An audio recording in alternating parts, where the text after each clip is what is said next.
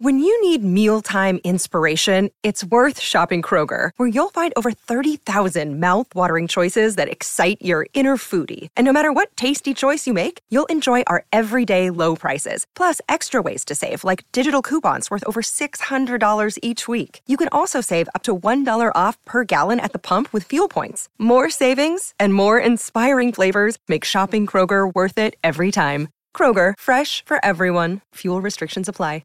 Another day is here, and you're ready for it. What to wear? Check. Breakfast, lunch, and dinner? Check. Planning for what's next and how to save for it?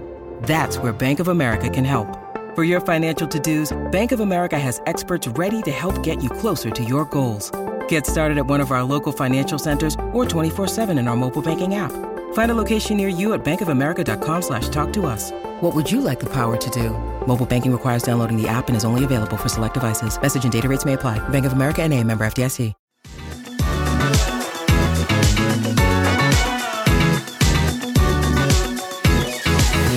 Hello and welcome to the Can't Believe podcast. My name's Dan Rolinson. I still sound terrible. This is an absolute joke. I've been ill for over a week. I cannot shake this cold. I actually had a question about it, so we're doing a Q&A today where I've tried one of those little things that you stick up your nose, and I don't like them. They make me feel weird, so I'm just trying to persist with plenty of fluids and whatever, but I'm finding it difficult to even speak at this point. So we'll probably try and keep this a little bit shorter than our normal Monday show, which is now a Tuesday, where we try and aim for an hour. This will be slightly less. But as I said, John, we're here to do a Q&A. First question, how are you? Easy question. Yeah, I'm better than you. I'm well, thanks.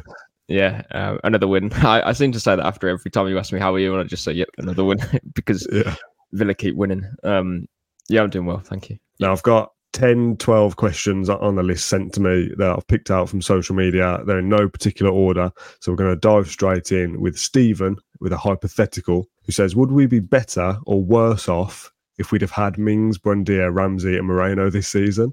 Would we have got any more points or been higher up? I'm not sure we would, but we are also missing them. It's an interesting one, isn't it? That hypothetical, because it's kind of like if it wasn't for Steven Gerrard, we wouldn't have had Unai Emery. Like, would we be fifth if we had those four stronger players available? I'm not so sure, because Dean has been very good, and Bailey's been better this season than he would have been, whereas Ramsey probably would have been playing more. I like a hypothetical question. What do you think? I'll be the first to say Luca Dean, I think, has actually been one of our best players this season, certainly the most underrated in my opinion. But I think he's only doing what Alex Moreno would have done, really. So I think you can kind of count that one out. I think, if anything, it might have been better because Dean would have had a bit more rest, and then Moreno and him could have swapped places in different games. I don't think we'd be any better, really, because, would we have beaten Newcastle, considering we were already losing at half-time and the way that game was going? I know we didn't deserve to lose 5-1. I've said it before, it was more like a 7-4. We were still conceding chances. So I don't think we would have got necessarily any more points out of that game. And the Liverpool game as well, we didn't really show up for, and I don't, it's hard to say whether some players would have made an effect on that game. And apart from that, we've won every game apart from Wolves, I think. So, I think we'd pretty much be in the same place, to be honest. And I think that's testament to the recruitment over the summer. Obviously, Torres has come in and he's a very different player to Tyrone Mings. So it would have been interesting to see how that dynamic would have worked. Would Mings be playing most games still, and would Torres be on the bench? I don't know. I wouldn't have thought so. Maybe it would be a more, a three at the back system where Torres, Mings and Konsa would be playing, and would be seeing less of a Leon Bailey potentially, because that would then mean you two fullbacks are given the width. Yeah, potentially. I think Dean would probably be playing most games anyway, just because you need that fullback rather than Torres playing in that back four when we're out of possession. So I think it's a very interesting question, but the answer's a bit boring. I don't think we'd be any better off, really. I don't think we'd be any worse, certainly, because Jacob Ramsey is the top player, and we saw that when he came off the bench against Brighton, I believe, for the second half, and he was excellent. So yeah, when those players do come back, well, the two that we mentioned, Moreno and Ramsey, I think we'll be in a better position even still. Maybe not better in terms of league position, but having that more squad depth available will make it an easier job for Emery to manage the squad. Speaking of Emery, actually, it's not one of the questions, but we'll talk about him quickly. Emi Martinez won the Yashin Trophy in a ceremony in France yesterday. Funny that it was booed by the French nationals because of the involvement, obviously, in the World Cup final. But a really nice moment. One, for him to win it, of course, to be named the best goalkeeper in the world is some accolade. But to be presented by the trophy by his dad was a really special touch, wasn't it? That was really nice to see. Yeah, it was. And I mean, I'm sure it's like well documented amongst fans as well. But like Martinez has come from a very different background as well. His parents have made like huge sacrifices to allow him to become a professional, let alone winning the Yashin Award. He promised his dad he'd be the number one at a Premier League club, years and years ago when he was struggling to make ends meet. There was times when Emmy would watch his dad, Alberto, who gave him the award at last night's ceremony. There was times he'd watch him cry that he couldn't pay bills. Sometimes his father and his mother would go without dinner and they'd pay for Emmy and his brother to eat instead. He couldn't afford to buy him goalkeeper gloves, all these things. It's really is a fairy tale story to where he is now. When he joined Independiente from moving out at a young age, he'd only see his parents like twice a month because they couldn't afford to pay for the petrol to see him because he was about 2 hours away. So yeah, it really is like a touching story, and for him to be where he is today, and obviously he's had so many setbacks in his career anyway, let alone, he didn't just leave Independiente and join Arsenal and then become the number one overnight. It was anything but that. League Two loans, 6 or 7 loan moves. It's a remarkable story, and it's really inspirational. So for him to, wave the Villa flag, I suppose, at these award ceremonies and, represent us as a club, that's, it's remarkable to think, if you said a few years ago Villa were going to have someone winning an award for the best position, the best player in their position, what? It's staggering. It really is to where Villa have come from, where Martinez has come from. It's a really special story. I mentioned that these questions were in a random order, but I'm going to rejig it a little bit to keep it in some kind of theme. The players that we mentioned before, Moreno, Mings and Buendia, the injured players. This one's from Price. He said, out of the 3 key players that are injured, Moreno, Mings and Buendia, I'd argue that Ramsey's more key than those 3. So let's include him as well.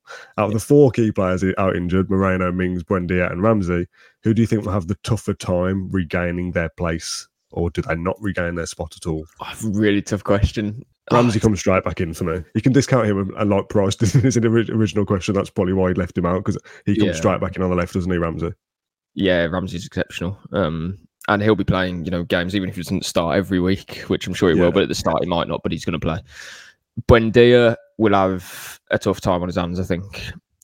That will obviously be tougher if Zaniolo stays, or if Villa can, buy someone instead of Zaniolo in the summer. I don't know. We'll see. We'll wait how that plays out. If not, then Buendia has a role there in some capacity, but he's going to be fighting with Bailey, Diaby, with Ramsey. There's a lot of competition there. I think the Mings one's really interesting. As I said earlier, I just don't know how that dynamic would have worked. I think it would have been a situation where Torres, Mings and Conte would play as a back 3. Conte would move to a right back position. Luca Dean or Alex Moreno would be a left back, and you'd have Cash and Moreno or Luca Dean on the left, and it would be like a back 5. Oh, not a back 5, a back 3, and then those 2 playing as wing backs, as we've seen. I think that's how it would work, and I think that would be good. But if it isn't that, and I don't know, Emery wants to have a forward player instead of another centre back, then who would drop out? Would it be Torres or would it be Mings? Because I don't think it would be Conte. Especially the season he's having. If he continues to have an excellent season, Mings doesn't come in for Conte, I don't think. Especially if they're 2 left-footed centre halves, Torres and Mings, and Torres is obviously very different to Mings as well. So that I think is a really interesting dynamic. But it is competition for places, and it's different ways to beat different opponents. So as I say, I think that 3 centre back option would probably be the most obvious. So it's a long answer, but I'd say probably Buendia has the hardest time coming back into the team. We'll move away from on-pitch matters for a second to speak about the North Stand for what feels like the millionth time. From Holly, when we develop the North Stand, where do all the season ticket holders go? And when is it actually happening? These are 2 questions that we've had multiple times, and I feel like we still don't really know the answer. Yeah, unfortunately, we only have the answer for one of those questions. The North Stand will be knocked down after the Foo Fighters gig this summer, so this will be the last season of the North Stand, and they're going to be building it it's going to be a complete knockdown. It's not being built, in front of or behind the stand or anything like that. So Villa will be playing in front of an empty stand, presumably, opposite the Holt. And it's going to take about 2 years for completion. It needs to be finished in that time period for the Euros. Because obviously Villa can't, promise a stand and not have it built. It needs to be there. So, 2 seasons it will be built within, and it's going to be knocked down in the summer. In terms of season ticket holders, where they're going to be relocated, I don't think that's been communicated by the club yet. That's something that we'll try and chase up, but it's going to have to come from the club first, that sort of information. That's obviously pretty crucial. I mean, I suppose the most obvious thing would just be to give North Stand season ticket holders a window to relocate within the stadium somewhere. I don't know. That is most obvious to me. I don't think you can just put them in put those fans in one section of the stadium, because then there will be a section of season ticket ticket holders, in that area as well. So it's, to me, I think it's, that would be most obvious idea, just to relocate somewhere for that season, then maybe the next season as well. But we're waiting for the club to kind of clarify that. They should do that. I don't know when, but hopefully relatively soon, because that's quite a big thing, isn't it? Do we know what the actual capacity is of the North Stand at the moment? Is it like 10,000-ish, less than? Yes, I don't know exactly, but that would probably be around that figure. I know they want to take it, more to, add 7,300 seats, obviously to fill the gaps between Trinity and Doug Ellis, but I don't know exactly how many seats are in the North. That doesn't. I mean, the actual figure doesn't really matter. The thing I'm thinking of as a knock-on effect to the previous question is when Villa are playing those 2 seasons with an empty stand, it's a reduced capacity, isn't it? Those fans just don't get to stand in the space. There's X thousand of people that won't be there. So let's just say it's 10,000 for argument's sake of this podcast. Villa will be playing in front of a 32,000 capacity rather than 42,000 for 2 years. The North Stand is part of the atmosphere, isn't it? They're next to the away fans. They help build the atmosphere. Will that have any knock-on impact that won't be there? I mean, it's a shame that we won't have 42,000 for the Champions League nights, but very good. What can you do? No, genuinely, I think it is a bit of a shame that for 2 years we are not probably going to have that North Stand. I don't know when exactly it's going to be built by, but you're looking at pretty much both full seasons. Because these are such good times and stuff, you almost want it just of everything to be in place, everything perfect. And in a weird way, obviously that isn't going to be the case when one stand isn't there. So it will look strange for at least the first season. The second season, I don't know if the stand will be built, and then they're just adding seats and doing different work. And like the Fulham stand, which is taking ages to be built, that was built for a few seasons, and they took a long time to move in.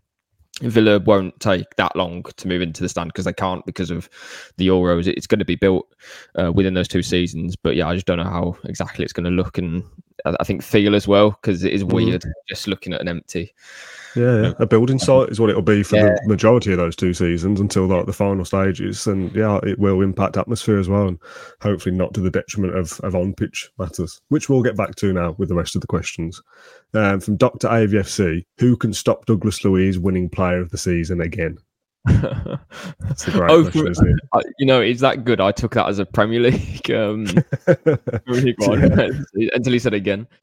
Conser, I can only think of one. Either Conser or Watkins. If Watkins gets 20 Premier League goals, you could make an argument for him. But Douglas Luiz is so key, so crucial to the way we play that it feels like he's only getting better. And if he won it last year, how could he not win it this year? Yeah, I think we've given the 2 answers there. I think Watkins, if he gets about 20 goals, because that will just get a lot of votes. And Conser, because I think he's excellent. Pau Torres won't probably win Player of the Season, but he'll be one of those that we'll look back on and think, why were we ever doubting him, sort of thing. And we were right to criticise him at the start, but I think we all knew that he'd improve and get better and kind of acclimatise. And I think he's doing that now, much better than what he was. So I think either Conser or Watkins, but Luiz will be. Who's your Player of the Season at the moment? Should we say that? Because it is 10 games. That is a relatively good sample size. I'd say Luiz. I'd probably say Conser. Just there isn't much in it between those 2. Yeah, no, that's fair. Here's a more tongue-in-cheek one, I think, from Simon, who says, "Is 5th the new 11th?" It does feel like that a little bit, doesn't it? That we're kind of stuck in 5th now, like we were with 11th last year. Yeah, I thought that actually. over the weekend, I don't know what I was listening to. I think it was a different podcast or something like that. I can't remember. But they said, Villa won again, and we're still in fifth again. Like we're keeping on the coattails of Tottenham. We're still in fifth, but yeah, I'd much obviously rather be doing this than trying to get over Chelsea. And I don't know why we were even worrying about that. Chelsea have won like once, I think, in the whole year, which was against Luton. So it's crazy times that we're living in terms of Villa. But I do want to do a piece about the coefficient and fifth place and stuff like that, because if we're saying, we're still in fifth, if that is going to get Champions League, then yeah, great. I'd love to stay in fifth. It is likely that the Premier League that the Premier League would get the fifth place, but at the moment they don't. I think it's Germany. I think it was Turkey at one point. Yeah, it's kind of changing every now and again, and we need English clubs to be doing well in that competition, which is something that I'm not too comfortable with. But if it's all European competitions, isn't it? It's not just the Champions League. Yeah. So if Villa obviously do well in the Conference League, that will go a long way to making fifth become the Champions League as well. Imagine that Villa win the Conference League is great in itself, and they finish fifth, and because they got in the Conference League final, it makes fifth the Champions League. That'd be good, wouldn't it? That Conference League final would have massive weighting if that's the case. To win a trophy, trying to get into the Europa League. If we're in fifth, the Champions League. Huge pressure on that.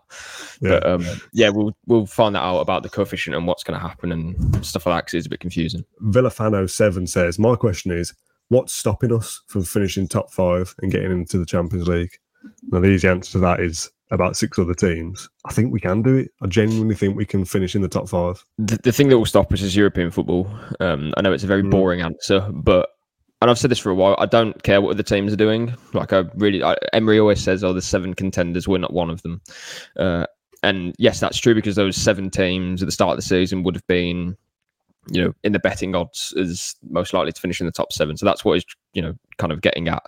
But Villa are better than Man United. They're better than Chelsea. They're better than other teams at the moment. I know they lost to Newcastle, but what are we, 5 points ahead of them, I think? Yeah. And I think we probably had a harder set of fixtures. 3 points were from us as well. Yeah, exactly. We have to play them at home. So it's European football for me that's going to stop us, because I think if the league season, if we had no other commitments, like Tottenham, for example, I think that we could definitely get it.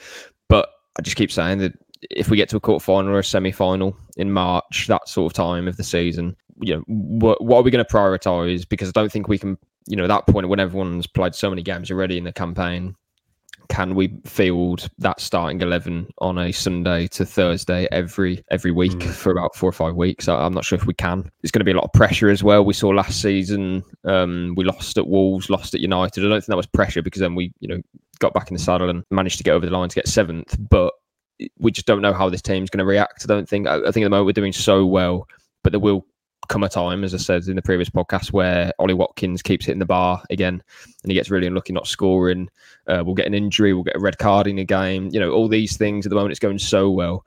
Villa won't win every game 4-1 or 3-1, 5-1, that sort of thing. There will be a point in the campaign where we struggle to score, things like that. So let's just see how we react. And I think Emery's absolutely right not to kind of get dragged into the kind of talk of, can Villa get top 4, top 5, whatever it may be. He was even asked the other week about title charge, stuff like that. So it's quite mental. We're 10 games in, and there's a long way to go still. I just think the European campaign, when it gets into the really busy part of the season next year, that's when we'll know if Villa can do it or not, I think. Yeah, I agree with everything you said. The only thing I would counter that with is that, when you say things that could happen, like, we go on a streak of not scoring, or a silly red card or penalty or whatever goes your way, and you lose a game that you thought you might win. Mm-hmm. Those things will happen to the sides around us over the course of the season as well. What I think is interesting is that the top 7, roughly, that are going for it this season is the same that were going for it last season. So they've all got to compete with the holes of European football as well. Brighton, West Ham, Newcastle, obviously the traditional guys of Man United, Man City, they're kind of a level above anyway. But there isn't anybody kind of, unless I'm mistaken, somebody apart from Spurs, I suppose, that are up around that top 7, top 8, who are like fresh from last season. So it's like a Brentford came out of nowhere and they mounted a charge for the top 6. you'd be looking at them thinking, well, they haven't got to contend with European football. But all the others, West Ham, Newcastle, Brighton, I think Villa can finish ahead of those because we've got the same challenges that they do anyway. Yeah. But just in terms of the top five, I think we'll probably will finish top 7 this season because of what you just said there, Dan. I think we're dealing with European football better than Brighton. West Ham aren't as good as Villa. I'm sure we'll finish above them again. And you're looking at the top 4 as it is at the moment. That's going to be very hard to sort of dislodge Liverpool, Tottenham, City and Arsenal. That's, if Villa are to do that, then fair play. But then you've got United and Newcastle who are just behind them as well. And you don't know how they're going to react to being knocked out in the Champions League. I presume Newcastle won't go too far. United might not even get out of the group. So I think those 2 teams are the ones that are going to, if Villa aren't going to make it into the top 5, one of those teams will finish above them. So I think that's the competition there. I agree with you. I think Villa will finish above West Ham, Chelsea, Brighton, those teams. Below that, talking about Brentford. Not what I'm thinking about, yeah. No, exactly. So Villa, I mean, it's quite remarkable really how we're in that bracket now. We're not even thinking about just finishing the top half or stuff like that. At the start of the season, I said I'd take a Conference League win and top half of the table just because I thought some teams would start to click into gear again, like a Chelsea. Brighton would go against stuff like that. But at the moment, they're showing no signs of it. And Villa, to be fair to them, are doing the opposite. They're showing that they can go to another level. I think European football will probably finish in the top 7 this season, judged on the start we've had. But top 5, that won't be decided, obviously, until the end. But I don't think we can really have a calculated look at it until March or April, because there's still so many games to play then. Yeah, I think that's a fair assessment. There's 2 here that are kind of the same nature, but I will separate them. Firstly, from Julie, who says, is there such thing as a disappointing win? This is after some fans have expressed their disappointment after allegedly not putting Luton Town to the sword. And we spoke about this on the post-match show, that people are kind of going, oh, we should be beating them 6-0 or whatever, and if we didn't, that's disappointing. Is there such thing as a disappointing win? No, I don't think there is there? No, that's bizarre to me. I haven't heard that, to be fair. That's quite remarkable, really. No, that's strange. I'm sorry, I can't get behind that. I mean, a disappointing win would be Villa beating Southampton 1-0 when we had Steven Gerrard, and it was, what the hell was that? There was no plan, there was no anything. That was the first time I've ever experienced that sort of feeling, but not when that's a better description of it. Yeah, you kind of think, well, we've won, but at what cost? Like, we're still stuck with a manager that doesn't know what he's doing, etc. Yeah, and there's no sign of us improving on that win, and Southampton were poor. That was a gloomy win as such, but not when you've won your 12th game in a row. We've had to score for Luton to kind of keep the game entertaining, sort of thing. No, there's no. I did not have that feeling at all. As a follow up to that, I think this is an interesting one from Rob. He says, "Do you think that when you and others like yourself, John, were scoring player performances before Unai Emery came, do you think you were more generous than you are now? Has your perception of what an average performance is increased now you realise what the players are capable of?" I don't know. I'll be honest. I don't think it has. I would say not. I mean, what I would say is that I think some players have probably surprised a lot of Villa fans. I'm thinking of someone. I don't know. I don't really want to name names specifically, but I think we all know that Douglas Luiz was an excellent player and that Watkins could score goals. But I think some fans are maybe surprised that Emery has only signed a few players to add to the starting 11, and the rest of it are the same players who were struggling. Yes, under a manager who clearly wasn't cut out for the Premier League, but that it just goes to show what can happen when an elite manager kind of gets his hands on a team and really believes in them. Something that I don't think Gerrard did, particularly when he asked for so many new signings, and he wanted a new 11, really, didn't he? But Emery came in and said straight away, and this is what we said when we were talking about which manager should Villa appoint. My answer was a manager who believes in the players that he's got and can improve them. It's exactly what Emery's done. So I don't think my ratings is necessarily lined out just because we're winning every game now. I'm still going to give Conts 9s and 8s and stuff like that, even when he's improved, and he'll probably continue to do so. So I wouldn't say that, to answer the question, I don't think so, but I understand the point, because some players now, like for example, if Douglas Luiz dips below his level now, you'd be giving him like a 7 or something, when that would probably be a 9 last year. But that, I don't know. I think that's just testament to how well the players have taken on board what Emery has asked of them. Matty Cash in the mix zone on Sunday after the win over Luton, he said that Emery, once they come in and they do their debriefs, the post-match debriefs and analysis in the the morning after in the kind of like the cinema room, he said that usually he makes victories basically seem like defeats. That's how it feels because he's so detailed and he's so intense with the performances. Like you beat Luton 3-1, you barely get out of first gear, you give them the goal pretty much, and no doubt for 2 hours he's going to be going on about all different tactics and things like that, which is interesting. So there is such thing as a disappointing win if you're in Emery. Yeah, exactly that.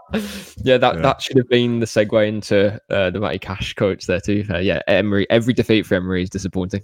There's a couple more questions on Emery, but we'll save those till the end. One is a hypothetical, which I love, and one is they're both hypothetical, to be fair. Hidden Villain says, I don't know where they're really going with this, so maybe you can explain why the question even exists in the first place.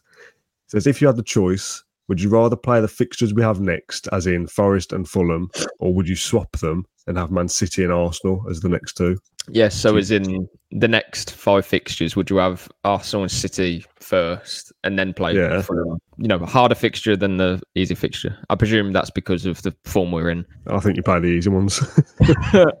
Keep the winning streak going, keep confidence high, and be prepared for those Arsenal and Man City games by being 7 unbeaten or whatever it would be. Yeah. I understand that. I suppose if you play those harder games first and you beat them, then you've kind of got ahead of yourselves almost. But if you don't and you lose them both, maybe then you'd struggle against those easy games as well. I'll put something out. I don't actually think in any order.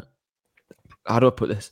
If Villa played, this might sound stupid, but I don't think there'd be a huge difference if Villa played, all their fixtures in like league correspondence, like, I don't know, like 1st to 20th.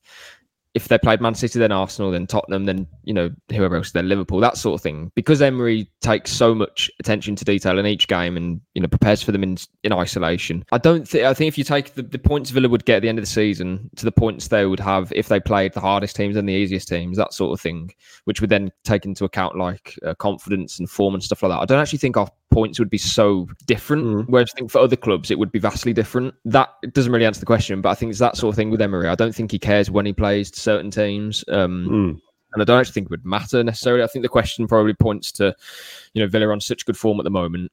What if they don't beat Forest and then maybe draw to Fulham, have one of those days, that sort of thing. Then all of a sudden, you haven't won in 2 matches, then you go into City and Arsenal. But I think, to be honest, any way that you look at those games against Arsenal and City, I think the pressure's on those teams to beat us, and that is not something that those players will want. They don't want to come to Villa Park, and I know we don't. Do we play both? We play both games at home, don't we? That's quite something for Villa fans to look forward to. Hopefully we beat Fulham.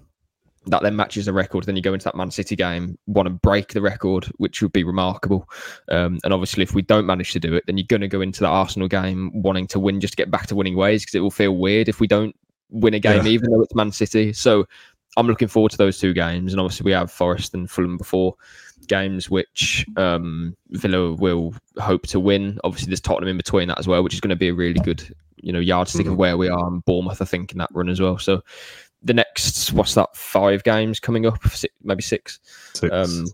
Yes, 6. The next 6, I think, that will give us a really good indication of where we are in terms of playing the top teams as well. We've played a few of them, and we've obviously lost to Newcastle. We've lost to Liverpool, both away games. We played a couple of good teams at home. But, your Tottenhams, Man City, Arsenal, we know that they're going to be up the top of the table, I think, at the end of the season. I feel like we keep saying that though, like, let's see where we are in 4 games, let's see where we are in 6. That'll be a real yardstick, and to me that's a positive, because you kind of never take chance to take stock of what you've already achieved. A month ago we'd have said, well, let's just get through the next month. You've got Brighton at home, very difficult, West Ham at home, difficult, tricky European games in there as well. We beat Mostar, beat Brighton, beat West Ham, beat Alkmaar, beat Luton, and you go, oh, well, let's see where the next 6 games are. It's like, no, we're good now. Like, that's the yardstick of where Villa have come. We can now look forward to those games, to Fulham and Forest, and think, well, they're beatable. Let's keep that record going. Man City and Arsenal at home, there's nothing to fear here. Like, Villa are very good, and they should be looking at us on that fixture list and think, oh, that's difficult for us. Like, we can't slip up in the title race. Going to Villa Park's difficult. So that's exactly where I want us to be. So bring them on, is what I say. Yeah, I do agree, Dan. It just...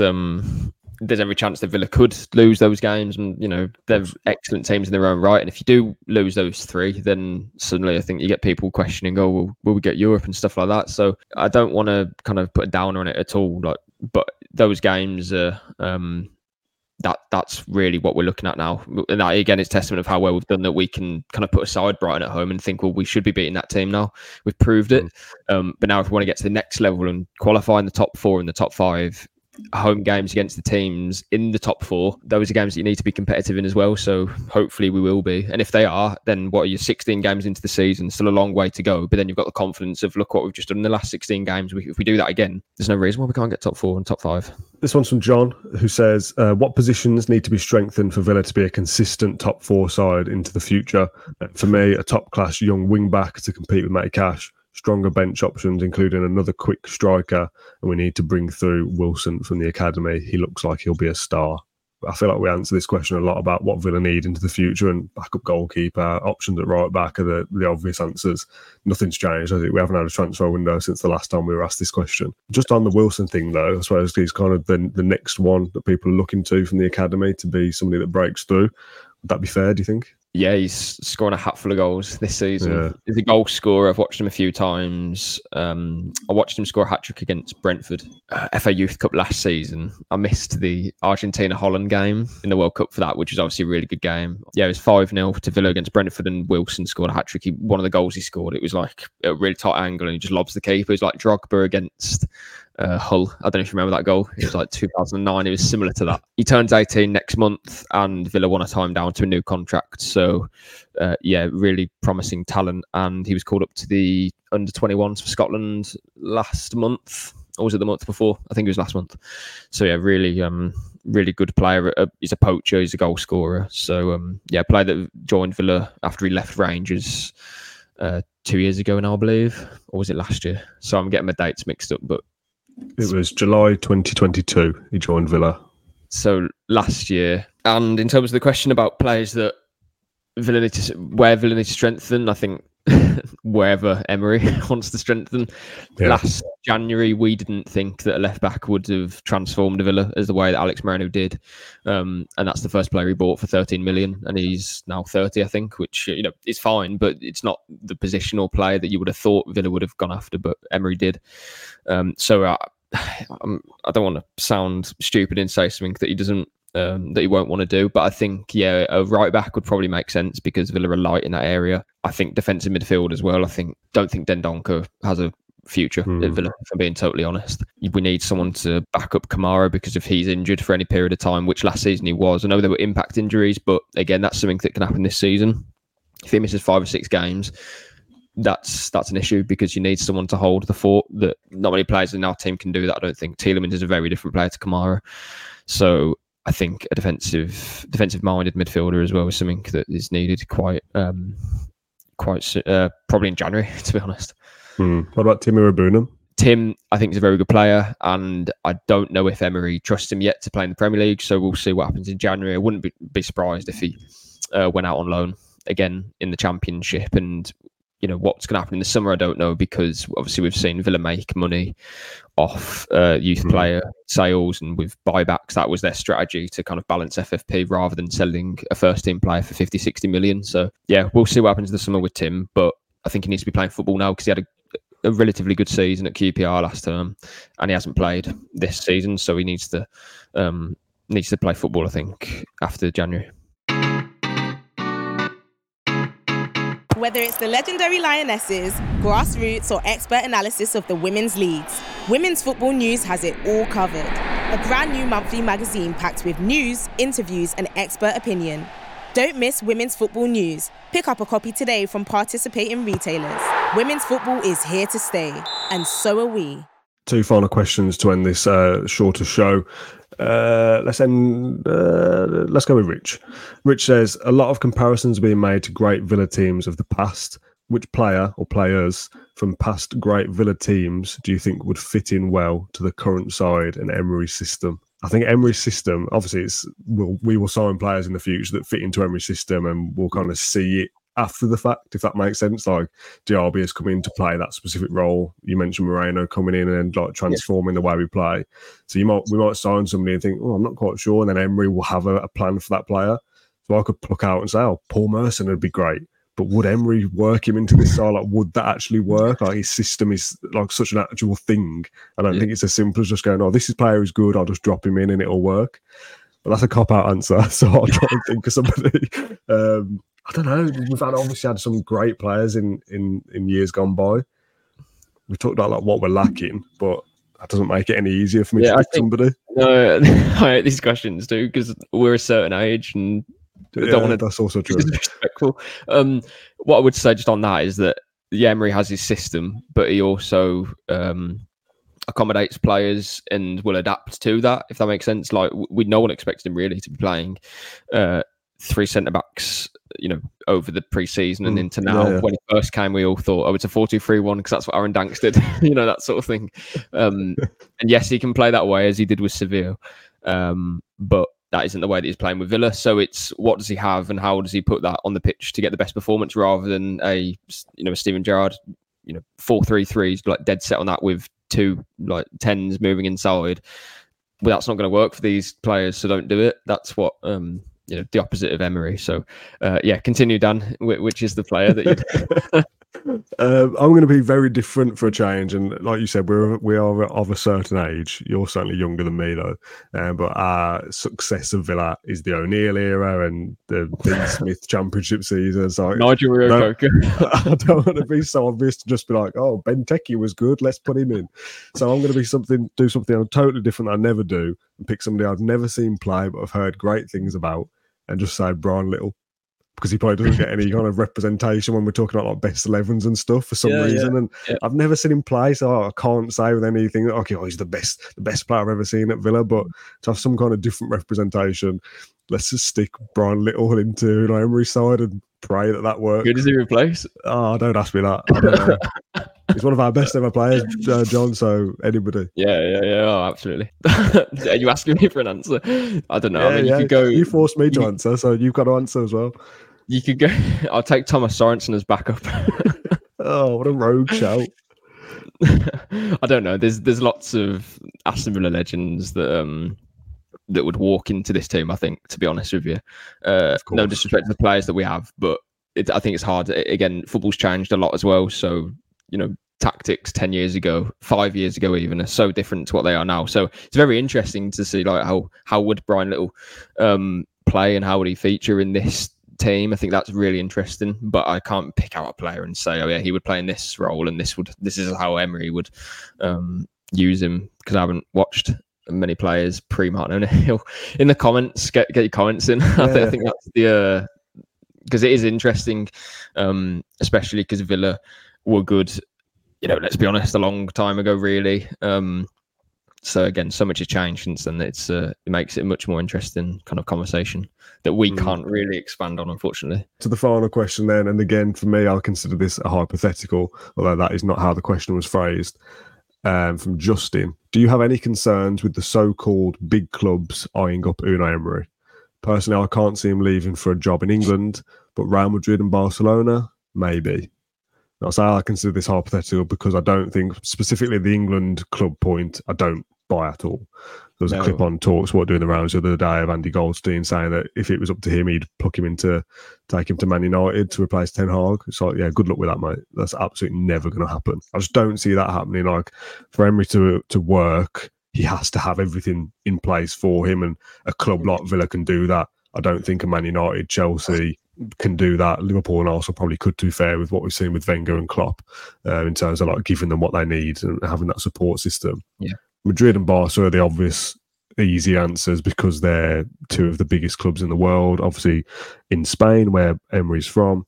And if Real Madrid come calling, most managers say yes to that, don't they? The flip side to that will be that if Emery is offered the Real Madrid job, he's done a very, very good job with Aston Villa and probably won something to have been offered that job in the first place. So we'll cross that bridge when we come to it. But as of right now, I don't see Emery leaving to anybody, specifically in England anyway. No, in terms of the Spanish teams, discount the English teams. That's the end of that conversation. And then in terms of the Spanish teams, he has nothing to prove to them. They know how good Emery is. The only place in Europe that he had to kind of win people over was in England, because for whatever reason, he just wasn't respected to the level that he is in Spain and on the continent, because they think of him as one of the best coaches in Europe, which he is. The titles that he won with Sevilla as well, documents that, and what he did with Valencia as well. He was he put that Valencia team as quite clearly the third best team behind Barcelona and Real Madrid. And when was that? Like more than 10 years ago. So in that time period, if Madrid or Barcelona wanted a manager, I'm sure they would have at some point looked at Emery, and he hasn't gone there. And as far as I'm aware, I don't think there was ever discussions about him going there as well. So I think if he does a good job at Villa, firstly, that will be over the course of years. So, a manager's cycle is, if you do a good job at a club, what are you're there for about 5 years or something like that. I know Guardiola kind of will probably has gone over that, but that's because he's, Man City can't get a better manager than him, and he has unlimited funds there, that sort of thing.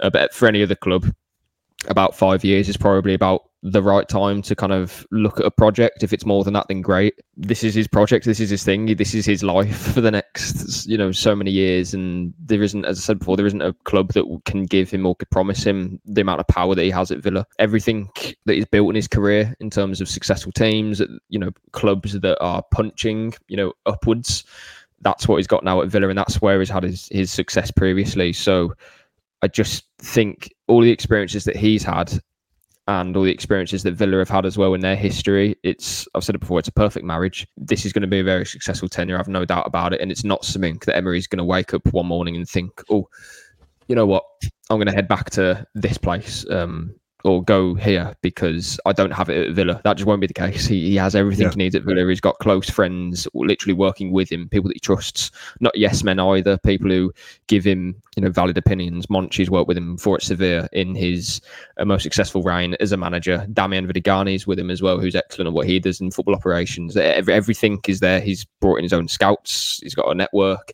This isn't, all of these different things that he's done in the last year aren't setting him up for another year. They're setting him up for years and years in advance. And hopefully that is going to be the case, that he manages to win trophies in his tenure and qualify for the Champions League, do everything that he wants to do. Those weren't false promises when he first joined the club, when he outlined his dreams, and he keeps saying them now.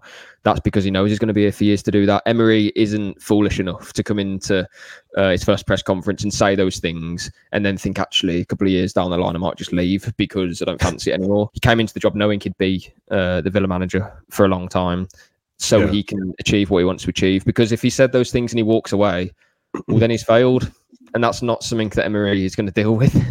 He wants to succeed and he will not deal with failure well. So, it's only positive for Villa, and I see absolutely no reason why anyone should worry about that kind of conversation in the background. And that's a great way to end this Q&A. I really enjoyed this one, John. Some really good, thought-provoking questions. And this is why we like doing a Q&A every so often, because it brings up... Got a shout-out before we go.